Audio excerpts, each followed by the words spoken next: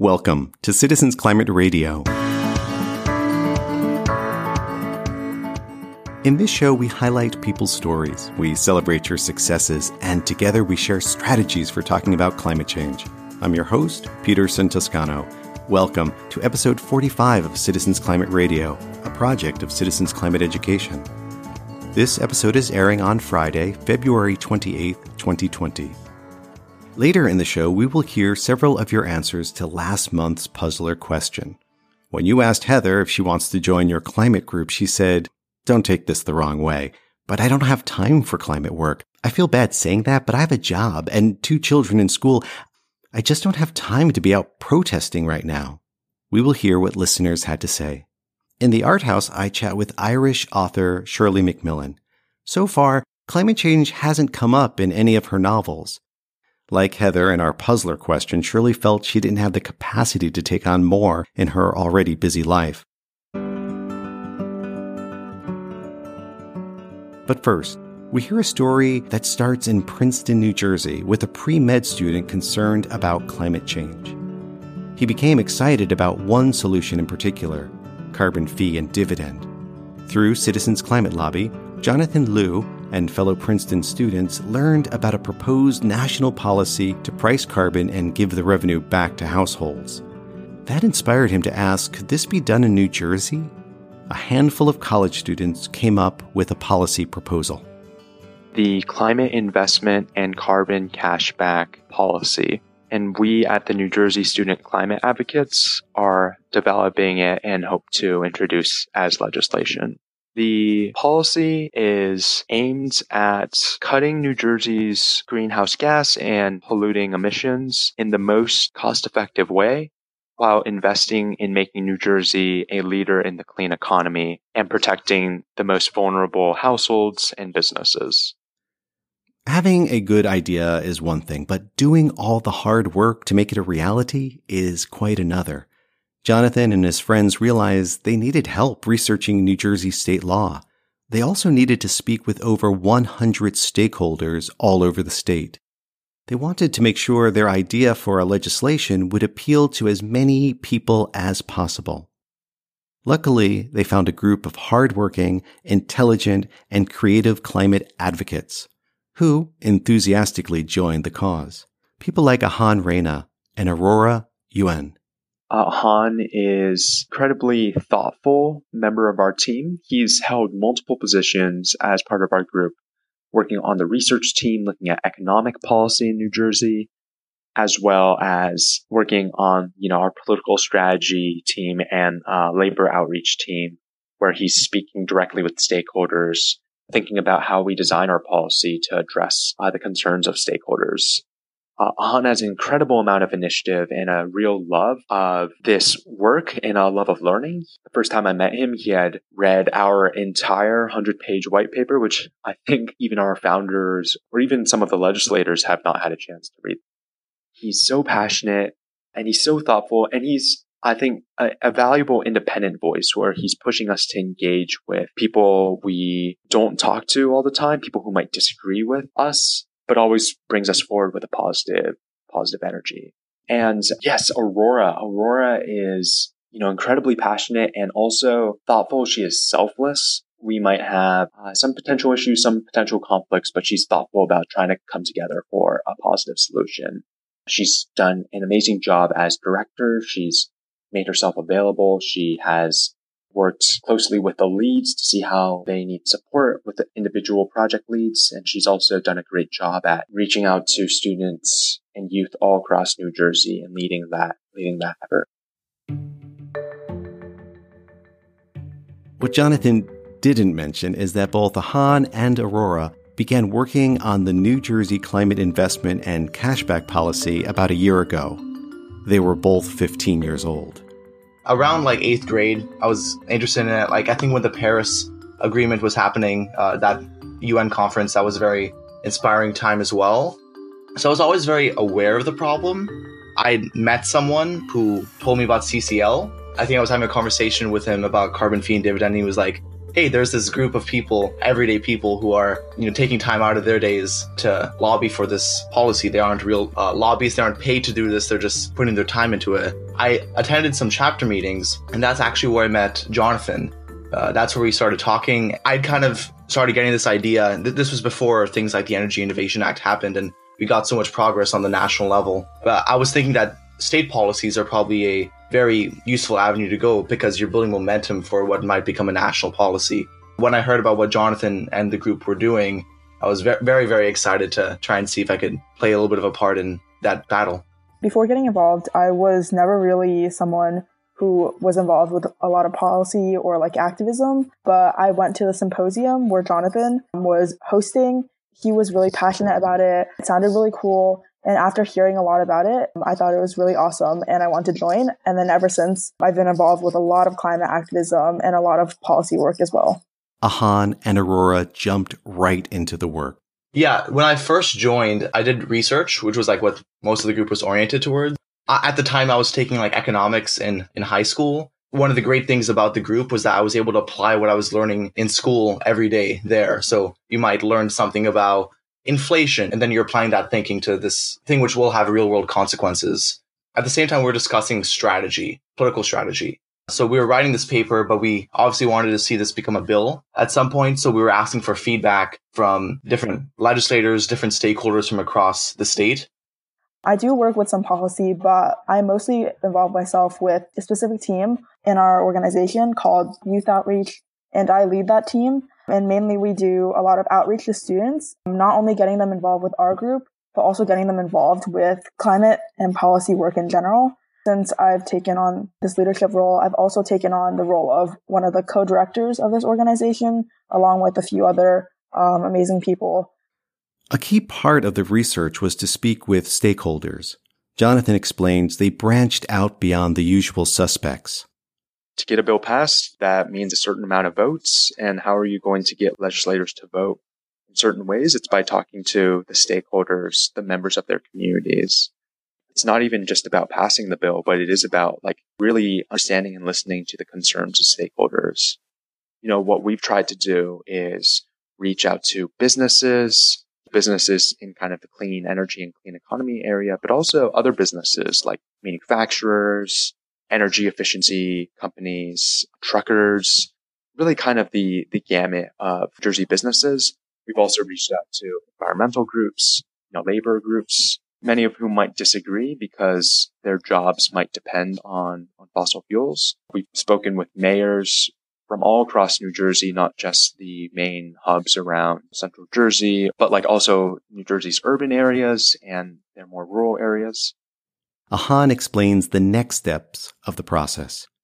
The priority right now is just getting the bill right, making it as good as possible. Because before we can fight for it, before we can do the making of the sausage, as people say, in the actual politics of it, we want to make sure it's the best thing possible for New Jersey citizens. So right now we're at a process where we're having a lot of debate within the group. We debate different aspects of the policy, just trying to make sure every perspective is heard. We're not missing anything. After this sort of debate part is over, we have like a set of ideas in our bill, which we can feel comfortable fighting for and potentially bargaining with, playing the politics with, because that's obviously an inevitable part of this process. Going through this process to shape the best proposal possible, these student leaders learned the importance of cooperation, Jonathan explains. When we model cooperation, we are trying to speak with stakeholders and generally come from a place of trying to see how we can work together and how we can help. We talk about trying to get feedback, that nothing is finalized, and we want to hear their thoughts and make sure that we're advancing their interests, because it's not just about passing climate policy, but how can we do that in an equitable and effective way? Originally we were working straight off of the Citizens Climate Lobby Energy Innovations and Carbon Dividends Acts. But there are several major modifications where we were taking ideas from other state policies to address concerns that our stakeholders were bringing up, concerns about how their revenue might be able to be used to invest in New Jersey's infrastructure or protecting New Jersey's more vulnerable businesses. Those have been major concerns brought up, and we've adjusted the policy to address that. As a result, they designed a carbon pricing idea that includes benefits for New Jersey households and businesses. Ahan's research helped the team consider this feature of the bill. The idea of carbon fee and dividend is there are costs which are incurred from putting a price on carbon everywhere in the economy, and so you want to give some of that money back to households, ideally, so that you can keep the incentive of reducing your emissions but not hurt people economically. It could also be lowering taxes on businesses, things along those lines. And so that original research helped lead to the fact that we might also be giving tax credits to businesses as well as also individuals, particularly because New Jersey, we have a lot of manufacturing and our tax rates are a little bit higher than a lot of our neighbors. And so it's especially important for us to protect the businesses as well. Speaking with Ahan, Aurora, and Jonathan, I heard their excitement about going deep into the weeds of legislation and policy. As they did their research, though, a student strike movement was rapidly growing in momentum throughout Europe and North America. Angry and motivated young people demanded leaders act quickly. They're rightfully so angry. I mean, we've been handed something, the planet, it's really being destroyed. Climate change is getting worse and worse. But I feel like the more angry you are, and the more angry words you say to other people, the less they're willing to listen to you and the less they're willing to work with you. So I think that having a tone of just calmness and willingness to speak with others and listen to where others are coming from, and then cooperating with others is really, really important now.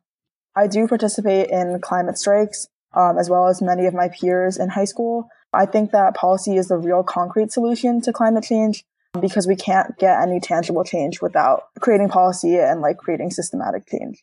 It's very important to build public knowledge, and people are definitely talking more about climate change because of the work of these climate strikers. It's entering more and more into the public conscience, but you can build as much public interest as you want, but then someone has to actually do the work of building the policy, right? Because there's a lot of complexity there. That's something I've learned from this, is that policy is way, way more complex, even if you factor in the complexity you would imagine as, a regular citizen. There's so much trade-offs which have to be made. There have to be so many compromises, right? Because then when the rubber meets the road and you're trying to build policy, then you realize you can't go at the full steam ahead, which you originally imagined, because there's other people with different priorities. Us as youth, we have a tendency to want quick change, want systematic change, and want it now, when in reality, change always happens in increments and with compromise. And so I think that's a very important perspective for youth to get as well. And that prepares them for whatever additional work they're going to do when they get older. Working on this policy has taught Ahan, Aurora, and their peers many important lessons and new skills. I've very much come to believe through things like CCL and things like what we've done in NJSCA is that the actual process of democracy, the thing which sets us apart from other nations which might not be as democratic, is that everyday people can have an idea about how they think policy should work, and they can fight for it. They aren't just writing a letter to the representative. They're taking a very active stance, and that's something which CCL is built off of, right? That people are giving so much of their regular time to fight for this process, and it creates results. In speaking with these emerging leaders, what struck me most is how much they respect each other and enjoy each other's company. Jonathan explains they have created a positive culture in their group that benefits everyone. We are a group that is supportive of each other, a group that is always trying to learn, always encouraging folks to disagree, encouraging folks to grow and think about how they want to grow their skills. When you set high expectations for folks, they certainly rise to it. Our best research, our best policy writing, high school students have been a key part of all that. When I first started chatting with Jonathan, what stood out for me was his modesty. Jonathan constantly pointed to others when talking about the successes of the group. I asked Aurora about Jonathan, and she was full of praise. He's definitely one of the most, if not the most, hardworking person I know. What he started as a college student, becoming this like hundreds of like young people mobilizing together is really spectacular. I don't think he gets enough credit for what he's done. Jonathan Liu and other Princeton students who first began to work on New Jersey's climate investment and cashback policy tapped into the energy and enthusiasm of middle school and high school students. I asked Jonathan if he had any advice for climate groups who want to do the same.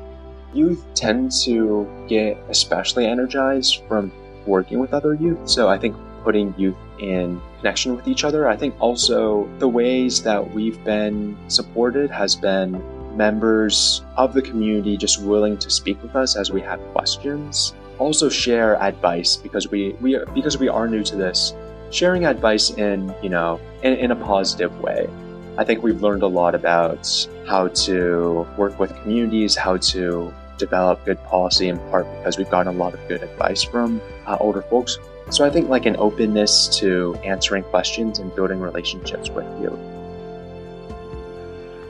High school, college, these are some very, very busy times. So any ways that they can support in, sometimes like logistical efforts or otherwise, I think is a great way to approach it.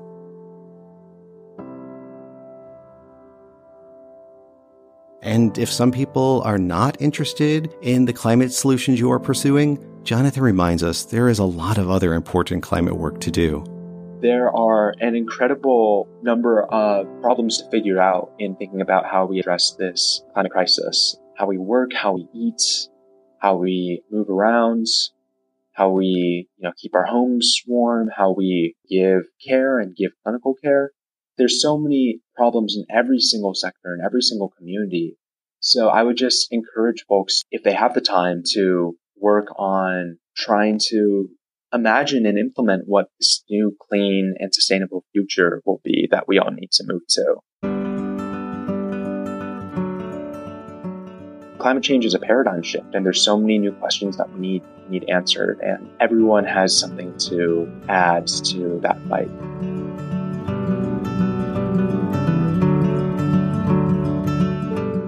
I look forward to receiving updates from Jonathan, Aurora, and Ahan, and I will be sure to let listeners know about their progress.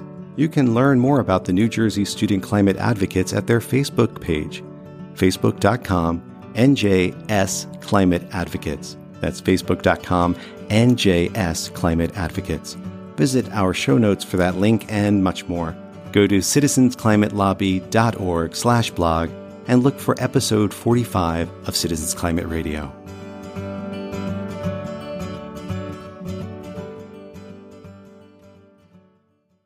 Now it is time for the Art House. I regularly speak with artists who address climate change in their work. Today, though, I feature an artist who has not yet included it in her own. In fact, when I first approached her about climate change, she wanted nothing to do with it. Meet Shirley McMillan.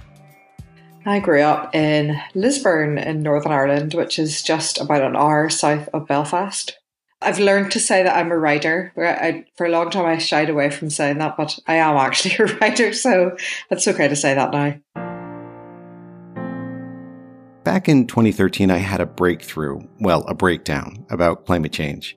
And as many of you have done, soon afterwards I began to tell everybody about climate change. Most people were not interested, especially Shirley. I recently sat down to chat with her about that reaction and how she feels today. I had this myth in my mind that like all my friends and followers who loved my work would just step in line and say, "That's awesome." And I posted something and you had such a violent negative reaction. Do you remember anything about that exchange and what you said and what was going on there? I remember it because you bring it up all the time. Yeah, I do remember that, Peterson. I think it was just that, and this still happens, things that you read about climate change, and especially how the ordinary individual can deal with climate change, tend to be really focused on what women can do, and especially women who have children. And I think, I don't know when you posted that, but I probably had a young child at the time. I was just like, it's always on women to do everything. And, it's really difficult having children. And, we're not all thinking about climate change. And, it's not priority for everybody all the time and stuff. So I don't know. I can't remember what my big problem with it was, but it was probably something to do with that. And just generally like feelings of guilt combined with feelings that you're put upon all the time and expected to fix everything for the world, There definitely were a lot of people who felt that they should be enthusiastic about climate change, but didn't actually feel it. They weren't like climate deniers or anything like that, but they were kind of going, well, it's hard to work yourself up into a kind of state of let's do something about this whenever you don't really genuinely feel that bad about it. But, I've moved on, honest. What changed for you with climate change? It's, I see you posting about it a lot and, going to climate marches. What happened? How'd you get converted? Well, as with most things, it's probably your fault, but this really was because of you. Realization that it wasn't just about planet dying. I mean, it sounds really terrible that, as if that is not bad enough, but the idea that climate change is actually affecting people now, it is a social justice issue.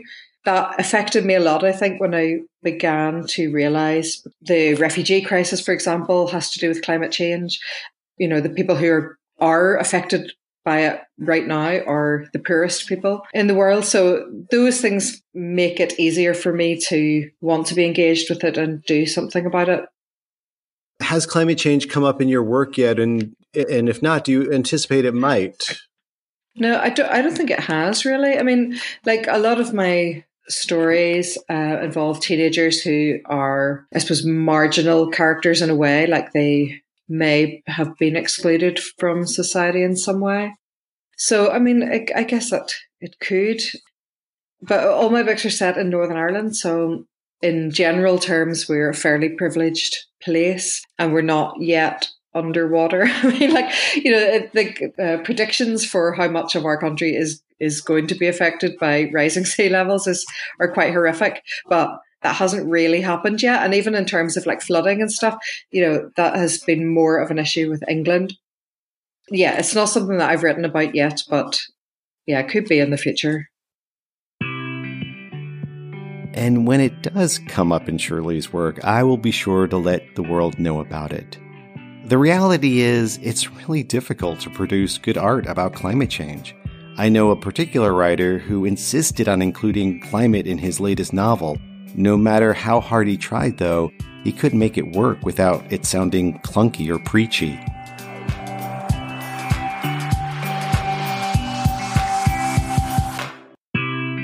Climate-themed art challenges artists to expand their skills. Not every effort is successful. Also, climate change isn't the only issue on the planet that requires attention. An artist needs to follow her own path when creating new work. Shirley McMillan is making a splash in Ireland and beyond with her young adult fiction. Her newest book is Every Sparrow Falling. To find out more about her and her books, visit her website, shirleyannmcmillan.com. Anne is spelled A-N-N-E, and McMillan, M-C-M-I-L-L-A-N. That's shirleyannmcmillan.com. If you have an idea for the Art House, feel free to contact me, radio@citizensclimate.org.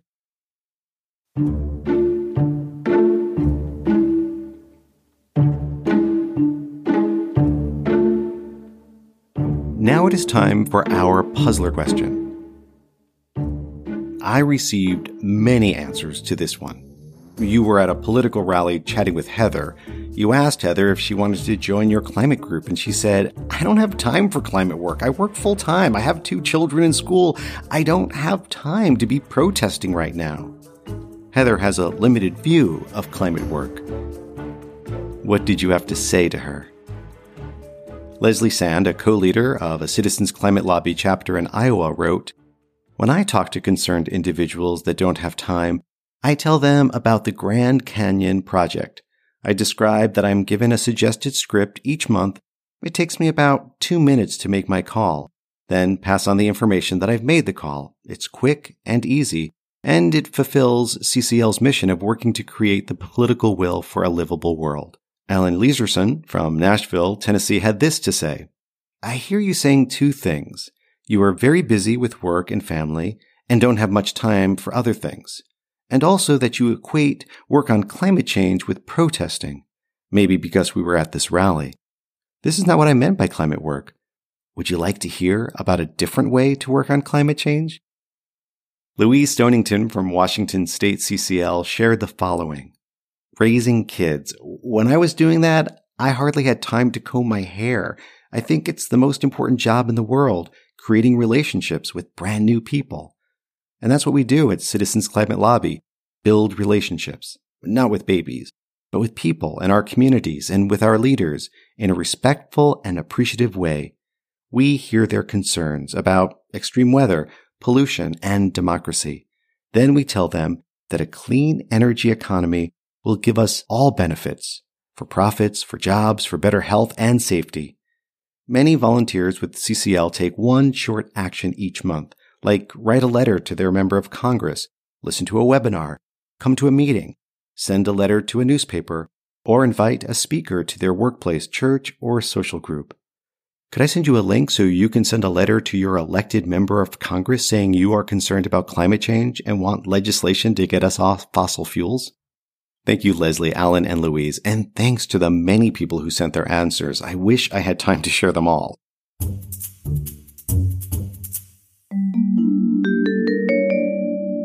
So, are you ready for the new puzzler question? Here goes. You're talking to your friend Charles. Charles is concerned about climate change but doesn't know what we can do about it. You explain carbon pricing. It's a powerful tool to help us decrease fossil fuel emissions. Before you can say more, Charles interrupts. Are you out of your mind? Did you see what happened in France when they tried that? Those yellow vest protests? It was a political disaster. You really expect that to work here? So, how would you respond to Charles? Send me your answers. Leave your name, contact info, and where you're from. Get back to me by March 15th, 2020. You can email your answers to radio@citizensclimate.org. That's radio@citizensclimate.org. Or you can make me do a happy dance by sending me a voicemail of 3 minutes or less at the following number. 518-595-9414. +1 if calling outside the USA. That number again is 518-595-9414. We are coming to the end of our show, but first, if you like what you heard on today's show, and you want to meet over 1,000 motivated, creative, and super nice climate advocates, consider attending the 2020 Citizens Climate International Conference. We will meet in Washington, D.C., June 7th to 9th, and I will be leading a workshop on creative climate storytelling. To find out more, visit cclusa.org/June Conference. That website again is cclusa.org/June Conference. Thank you for joining me for this episode of Citizens Climate Radio. If you want to support the work we do here, visit citizensclimateeducation.org to learn how you can make a tax-deductible contribution. The show is written and produced by me, Peterson Toscano. Other technical support from Ricky Bradley and Brett Cease. Social media assistance from Ashley Hunt Monterano, Flannery Winchester, and Steve Falk. Moral support from Madeline Para. Thank you to everyone who has been sharing Citizens Climate Radio through social media and by word of mouth. You can find Citizens Climate Radio wherever you listen to podcasts, including Apple Podcasts, Spotify, Podbean, SoundCloud, TuneIn, Google Podcasts, and Stitcher Radio. That list is getting longer all the time. You can also listen at northernspiritradio.org. Join the discussion at our Facebook group page, facebook.com/groups/Citizens Climate Radio. You can follow us on Twitter as well at Citizens C Radio. That's Citizens, the letter C, Radio, at Citizens C Radio. Feel free to tweet at me directly at P2Sun, the letter P, the number 2, SON, at P2Sun. Visit citizensclimatelobby.org/blog to see info about our puzzler and find links to our guests. Citizens Climate Radio is a project of Citizens Climate Education.